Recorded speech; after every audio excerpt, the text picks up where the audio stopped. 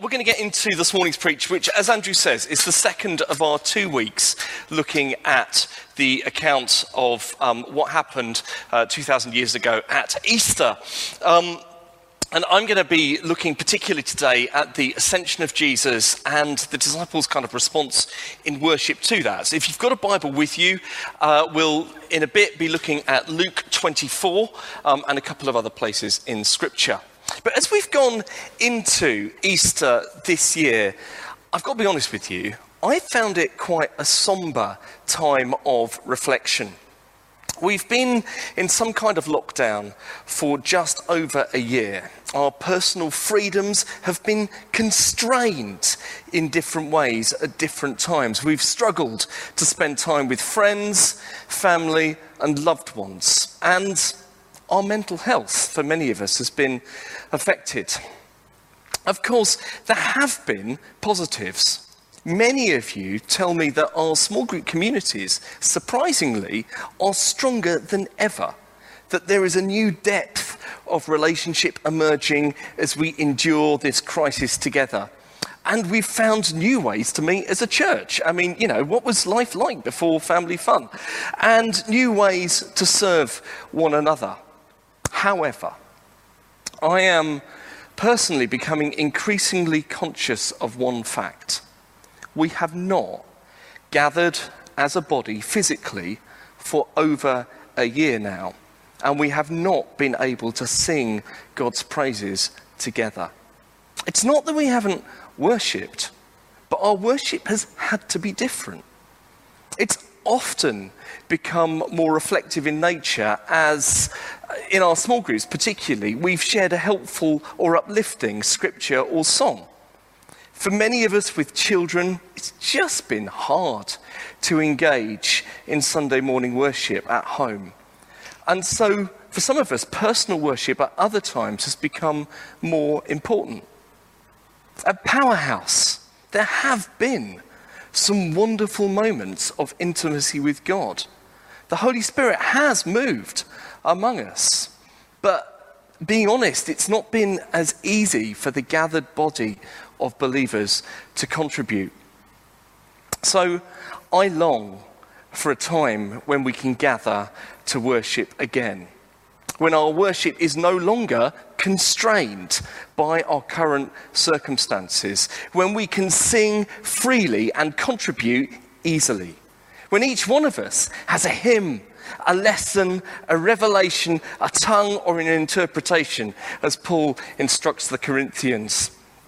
When we can see the physical evidence of the Holy Spirit moving among us, when the praises of God's people can rise up around us. My reflections over Easter have led me to 2 parts of the Easter story that have inspired me to spontaneous worship again.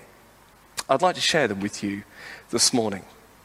The first is the intimacy of Jesus cooking his friends' breakfast on the beach. And the second is the awestruck wonder of his disciples as they witnessed Jesus' physical ascension into heaven, which resulted in his followers spontaneously worshipping him. And it's that moment that I want to start at. So if you've got a Bible with you, have a look at Luke 24. And we're going to look just at the end there about the ascension. Then Jesus led them to Bethany. And lifting his hands to heaven, he blessed them.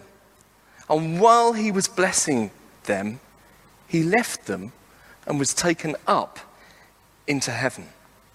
So they worshipped him and then returned to Jerusalem filled with great joy. And they spent all of their time in the temple praising God.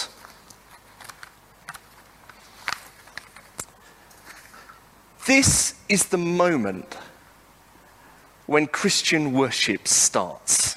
It is the moment when worship became spontaneous, an instinctive response, a heartfelt reaction to the magnificence of the risen Jesus as he ascended to the right hand of the Father. And of course, there is another account of the ascension that Luke tells us at the beginning of Acts. And if we look at that account, we see that their initial reaction was to stand amazed and stare into heaven.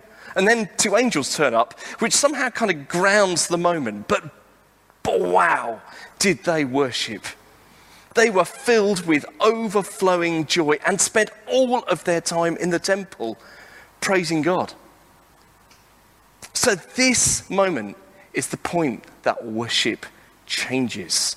This is the point when worship broke out of the constraints of the Old Testament law. The final sacrifice had been made. The temple curtain had been torn in two. The veil was lifted, and they realized that they had lived in the presence of God for the last 3 years.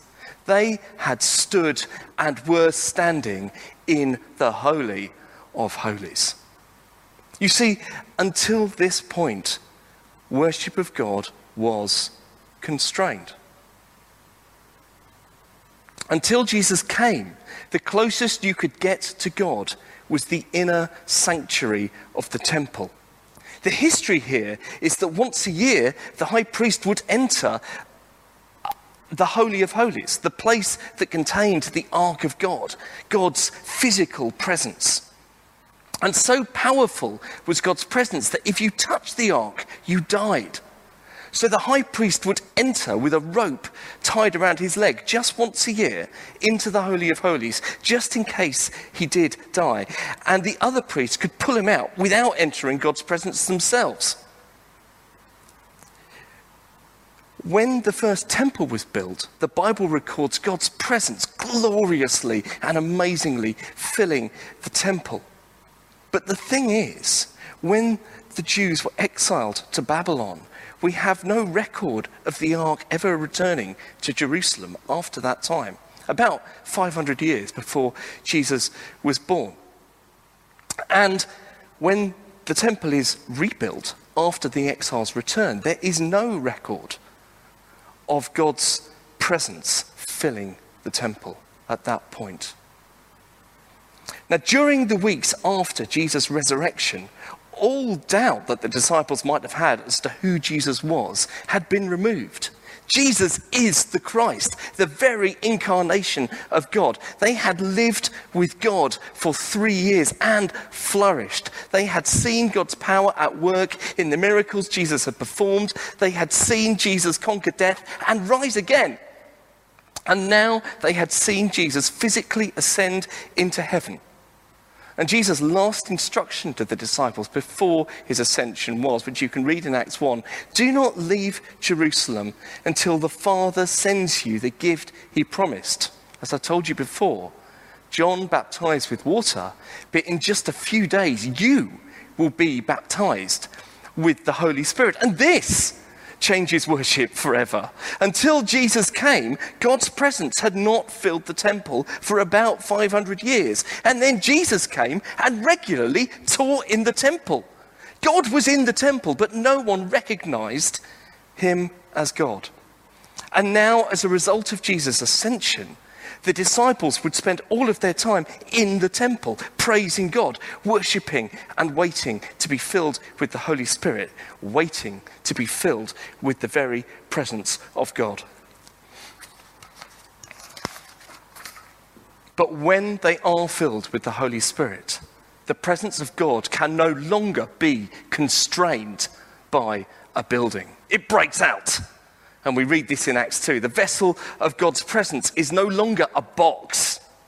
It's God's people. Brothers and sisters, this is who we are. You and I are the carriers, the bearers of God's presence. When you gave your life to Jesus, you were filled with the Holy Spirit. God lives in us. We are filled with the same power of God that filled the ark, but more so. As I remembered all this, I had to ask myself, when was the last time that I had been spontaneously moved to worship? And I had to admit that it had certainly not been recently. Sure, I've brought my praises. Yes, I've knelt in obedience. That's all good, and as it should be. But when was the last time that I stood there open-mouthed and just adored Jesus? When was it that I was just moved to worship by who he is and the beauty of his presence, the Holy Spirit dwelling within me? Well, it was too long. I had to discover again who Jesus is, to understand that the ascended Christ, the risen Lord Jesus, actually enjoys being with us. He doesn't need us, but he does love us. Band, could I ask you to come back? We're going to worship again in a minute. Before we do, it's encapsulated in this moment at the end of John's Gospel, the epilogue to John's account of Jesus' life, which doesn't finish with Jesus' ascension, but instead ends with Jesus on a beach, cooking. "Now come and have some breakfast," Jesus said. And then Jesus served them the bread and the fish. This is a group of friends on the beach enjoying Jesus' company.